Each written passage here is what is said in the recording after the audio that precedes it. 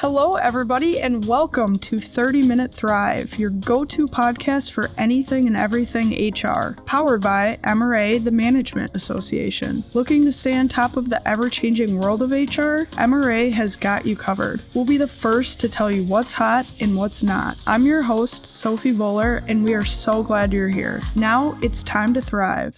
Hello, everybody, and welcome to this episode of 30 Minute Thrive. I'm excited to go over this month's talent report with Jim Morgan, our Vice President of Workforce Strategies, as we kind of go into what he's been seeing talent-wise for June. So just as a reminder, if you aren't familiar with the monthly talent report, Jim Morgan gives an up-to-the-minute review on what's going on in the world of business with an emphasis on talent, which is based on input from CEOs, CFOs, and HR leaders from MRA's 3,000-plus member companies. So thanks for coming on the podcast again, Jim. Glad to be here. Well, this month it looks like you're focusing on employee engagement. So why did you choose this topic for June? We've talked in the past on the talent report about, the last couple of years were attraction, and everybody's spinning. And now, people are starting to take a look at retention and how do we hang on to the people we've got so we're not spinning quite as much.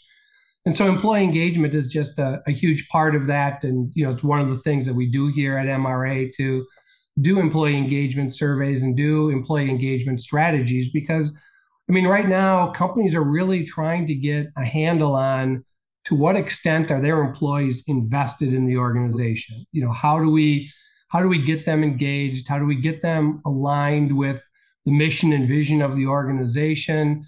How do they know that what they're doing truly contributes to what it is the organization as a whole is going to do? And really just trying to figure out, how do we make sure they know their contributions are valued?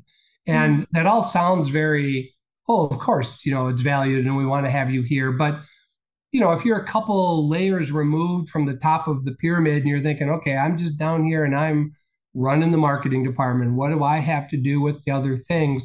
It's really trying to make sure that everybody understands what you did here today makes a difference in everything that we're trying to accomplish. So I think part of it is just trying to figure that out. And then, really trying to look at those employees that are having an organizational impact, that are, I'm not just in my little corner doing my own little thing, but I can see how if I keep doing this and add this to it, it has even a bigger impact on the organization. And really some of those employees that are going the extra mile, that usually is a pretty good sign of engagement that, we asked Sophie to do A and she went and did A, B, C, and D. And engaged employees say, you want me to do A, I'll do A.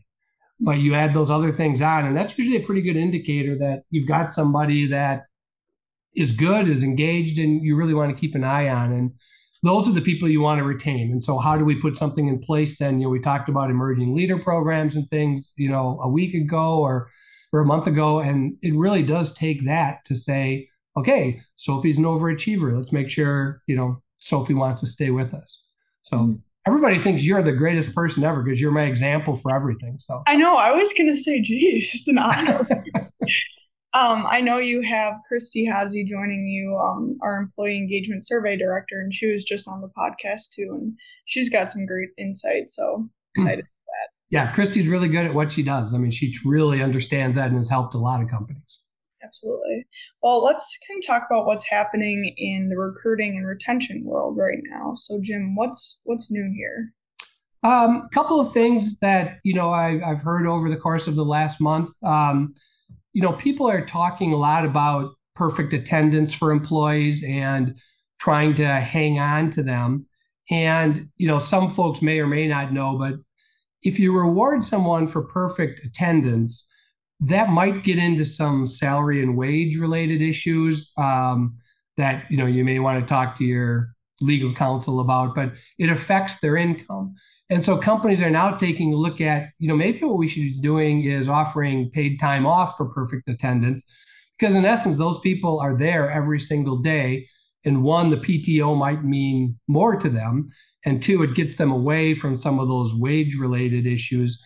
So companies now are looking at, if you have perfect attendance for a quarter, you earn 2 hours or you earn 4 hours. And so if you do that all year long, you could earn an extra day or two of paid time off. So trying to use that perfect attendance as a motivator by providing paid time off is a new one for us. An interesting one on kind of the negative side, talking to some HR people, somehow we were talking about what their recruiters are seeing. And companies are starting to see folks say, oh, it says on your resume that you graduated from UW La Crosse. Yeah, I did. Because we called there and they don't have a record of that. Oh, I'll send you a copy of my diploma.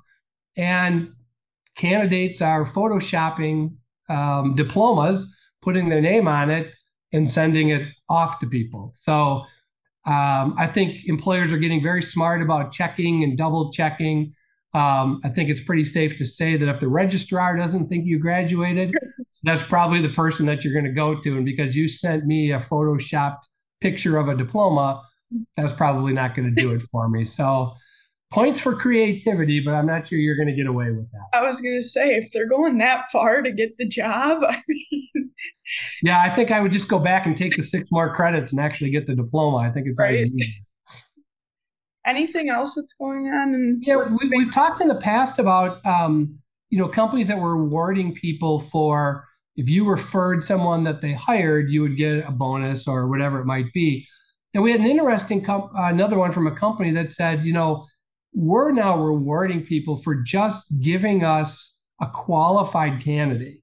Even if we never interview them and we never hire them, we're just trying to increase that funnel of people whose names we have should we ever need them. And so they're now rewarding, I think it was with gift cards, someone who I just write, hey, I know Sophie Bowler. She's really good at marketing and social media. Just want to throw it out there. And even if they're not looking for a social media expert or whatever it might be right now, but they look at the resume and they say, this would be a qualified person if we were ever looking, they'll reward them just for that, just so they've got names in the hopper. So that's sort of going a little bit farther than we have before. And then lastly, there's been some surveys that have come out now just on employee engagement. And this is going to be a mixed message talent report, but the conference board had said something out that, work-life balance satisfaction is up. Workload satisfaction is better than it's been. Performance review is better. So they're getting a lot of feedback from employees, basically saying, things aren't quite so bad. I think, we're doing okay here. And it's hard to read yet whether or not we've been through so much in the last 3 years that I don't know if they'll ever be normal again, or if they'll ever be, okay, the dust has settled and now we're back to even. And it might just be that some employees are starting to settle back in to say, all right, either I moved and this is where I'm going to be now, and so I'm more content, or I didn't go, but people took care of me, and so I'm more content. So the engagement statistics from the conference board, at least, have been a little bit more positive in terms of employees' outlook. I am going to contradict that in about 5 minutes. So, I feel like an economist. Yeah, the economy might go up, it might go down. One of those two things is probably going to happen. So, but there is some positive news out there. Mm-hmm. So another topic I'd like to dive into is the talent thinking section. You talked a lot about training on change management. So can you expand a little on that? Yeah, the change management thing with everything that's been going on, remote work, new HRISs, new technology, we've sort of disrupted everything. And companies are always talking about, boy, we really need to prepare people because we're about to move, or we really need to prepare people because this shock is about to hit the organization. But the shock that's about to come ends up overriding the need to, okay, we gotta give everybody some change management skills so that they're ready to go. And so one of the companies that we talked to said, we have now made it part of our managers and hiring managers' job to have conversations about change management with their employees at their one-on-ones. So the change management training at least took place at the higher levels, but their job now is to say, look, we may not have time to send 200 people through change management, but here are the skill sets that we want you to be talking about your employees, about how people adjust to change differently, how people prepare for change, some terminology and nomenclature about what change management might look like, that they've almost taken it to a one-on-one stage. It says, look, this is an important skill set for you. Here are some resources for you. But if we're not going to have time to get everybody through a typical 4 or 8 hour training session, we're at least going to expose everybody to some of the training that is necessary for change management. So it was just a different way of approaching it and trying to make sure at least everybody had a little bit of a flavor anyway of what's available out there. Yeah, it's a great example. Anything else you're seeing here? Well, the other thing, this will be sort of the, I guess this is still part of the good news part, but on the retention side, a survey by HR Dive that was talking about, again, how companies are trying to, in essence, double down on, let's identify what are the roadblocks and problems from people. Let's identify, what are just sort of those stones in their shoes that maybe we can get some of those things out of the way to really better understand what's causing some of the strife in their employees, or what maybe there's just some little things that were this close to making them really happy. But we're going to really start trying to get some of those things out of the way, that if this is what the stickler is, we can change the coffee in the coffee machine. We can do this type of flexibility. We can have healthier snacks, just some of the little things that might be irritants, but now we're trying to really adjust those and get them out of the way for people. Mm-hmm. Well, kind of keeping that positive vibe here.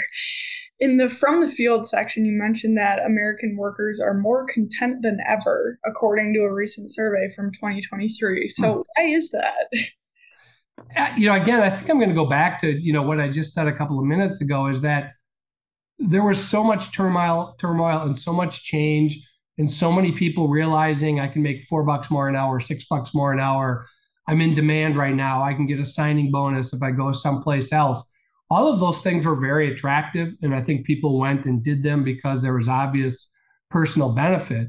But that's a little bit of turmoil in your life too, that all of a sudden you uprooted yourself. Maybe you had to move. Maybe you've got different hours. You got to meet all new people at the office.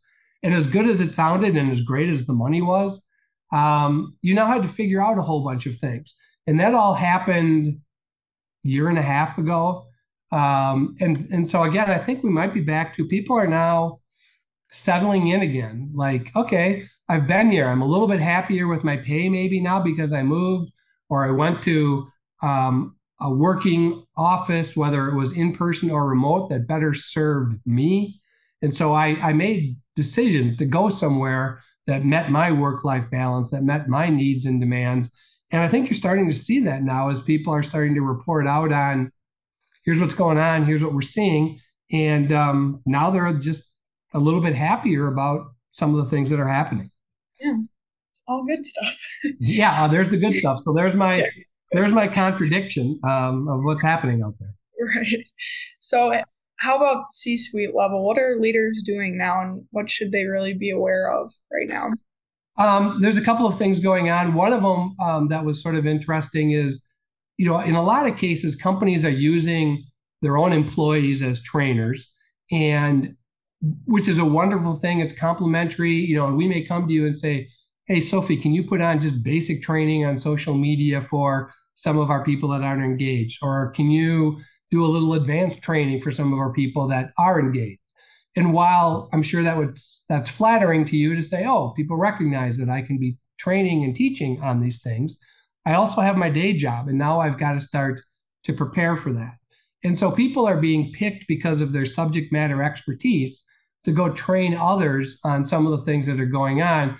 And companies are now rewarding that, saying, look, you're making blank dollars an hour, or we're going to give you an incentive if you're an hourly person to say, we'll up your rate when you're doing preparation and training because we know it's above and beyond for you. Or we'll provide you a bonus to do this, one time, prepare, execute, measure your success. And so they're realizing that that's not everybody can train. And so if you've got a subject matter expert who can train, let's begin to reward them for some of that. Yeah, absolutely. We're seeing things now on the economic uncertainty, continuing to sort of swirl about. I don't think anybody's in panic mode still. It's like, it's always 3 months away, and it's been 3 months away now for a year. But it's causing companies to start with some of the what ifs.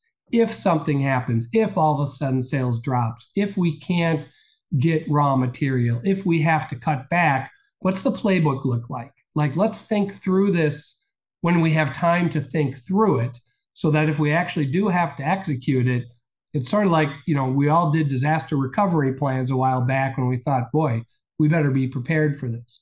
We've all put cybersecurity plans in place now because we think, boy, we better be ready for this. The same thing's happening now with just what if we have to cut back or we have to adjust and, reduce our expenses, whatever it might be. They're sort of putting in the what if playbook so that they're prepared for it.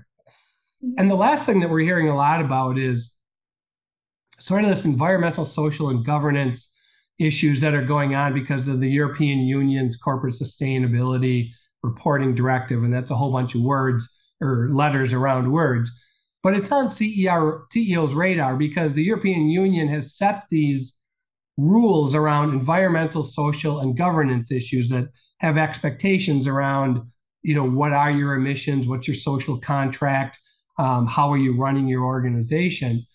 And even though it's not an American requirement, if your mothership is in Europe or you're a supplier to a European company, they're now looking down the supply chain and saying, okay, well, we're being judged on this, and we're supposed to be judging our suppliers on this. So we now have some questions for you around your environmental, social, and governance issues, and can you report back to us on this? And so companies are now, you're starting to see it pop up on websites. They're starting to review some of the things that they're doing to make sure that they have data to back up their environmental footprint or whatever they might be doing to reduce emissions. So it's putting a little bit more pressure on companies to be telling their story, to be recording what they're doing.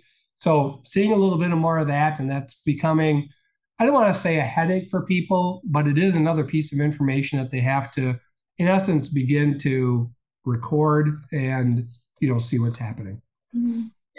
I know some of the earlier strategies you mentioned fall under succession planning, but any other creative strategies you've been seeing here? The succession planning it's sort of omnipresent now. Everybody's talking about it. Everybody knows what should be going on. I think I talked a month ago about there seems to be a little conflict growing between some of the HR people who are looking at maybe demographics, a whole bunch of other things, saying, we're going to lose 75% of our executive committee in the next 5 years, or 30% of our staff are over the age of 60. We're going to have a lot of intelligence walking out the door. Really just trying to get people to think strategically about, are we ready for this? What happens not only if we lose at this level, but what if we lose at this level, or 3 key people out of one department can in essence shut that down? Are we ready for that? So they're really looking strategically around the entire company to say, if we lose this person or 2 people out of this department, or we only have 1 person who knows how to run this piece of machinery, those people are just as important in succession planning now as who's the next COO, who's the next CFO. So it's really become almost a strategy within strategic planning now on the talent side to say, what are our biggest weak points here? Where can this all break down that it's going to have just an incredible sort of impact on us to say, if this happens, we don't really have a plan B. So I think they're just trying to make sure there's a plan B for just about everything that's out there. Kind of looking at the end of your talent report now, the last section, you've got a chart there that shows the top 6 reasons why different generations stay in their current job. So can you kind of talk about what's on the chart for a little bit? Yeah, the first one we looked at is, why did you decide to stay? And, this was done by McKinsey, and it's a very large study, and it took all of the generations into place just to see if there were differences and things like that. And in terms of overall, the number 1 reason for staying was total compensation. So we talk about a whole bunch of things, but money still matters. And it mattered more to the 2 older generations, the Gen X and the baby boomers, but it really was right there in second place for the millennials. Gen Z, it was actually at the very bottom. And I think that's mostly because their first job probably increased their salary by, fourfold, because they just went from making $12 an hour somewhere to getting their job. But for just about everybody else, that's still a big deal. The second big deal is meaningful work. And that is really amongst everybody, that I want to know that what I'm doing actually makes a difference and, I'm having an impact on things. So that was number 2. And number 3 was workforce flexibility. And we hear that absolutely everywhere. And we hear it from basically everybody, that I'm looking, I want to be able to work a little bit on my time, and, my situation, the work-life balance, I want to be able to do it. On the why I moved, here the money is everything. Across all 4 generations, money matters. That was basically number 1. The second one, though, with the people who took the new job, was career development and advancement potential.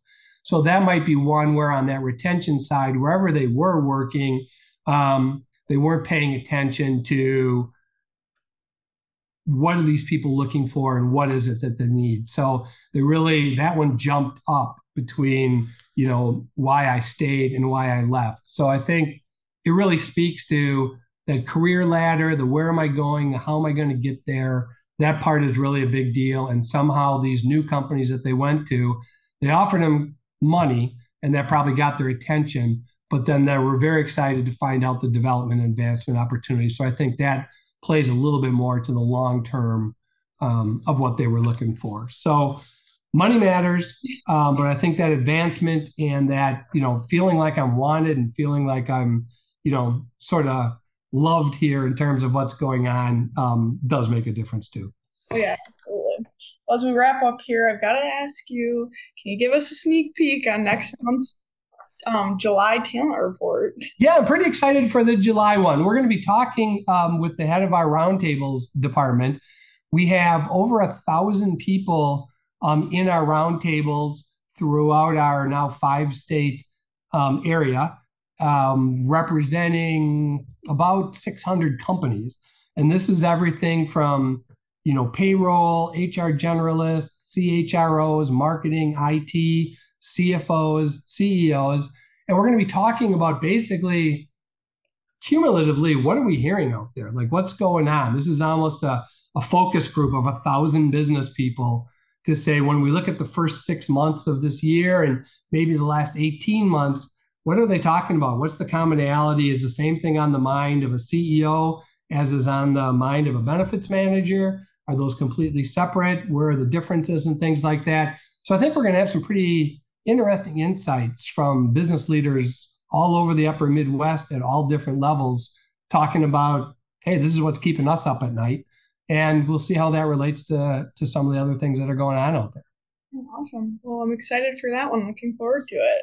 Yeah, I think it's gonna be fun. Yeah. Well, thank you again, Jim, for being on 30 Minute Thrive and sharing June's talent report. You always bring great current insights and information, so we appreciate it. It's my pleasure. Love doing it. But to our listeners, I'd encourage you to share this episode, leave a comment or review, and consider joining MRA if you aren't a member already. We have all the resources you need in the show notes below. We've got Jim's bio and LinkedIn profile, along with some talent report resources in the show notes as well.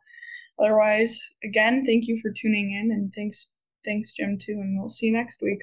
And that wraps up our content for this episode. Be sure to reference the show notes where you can sign up to connect for more podcast updates. Check out other MRA episodes on your favorite podcast platform. And as always, make sure to follow MRA's 30 Minute Thrive so you don't miss out. Thanks for tuning in, and we'll see you next Wednesday to carry on the HR conversation.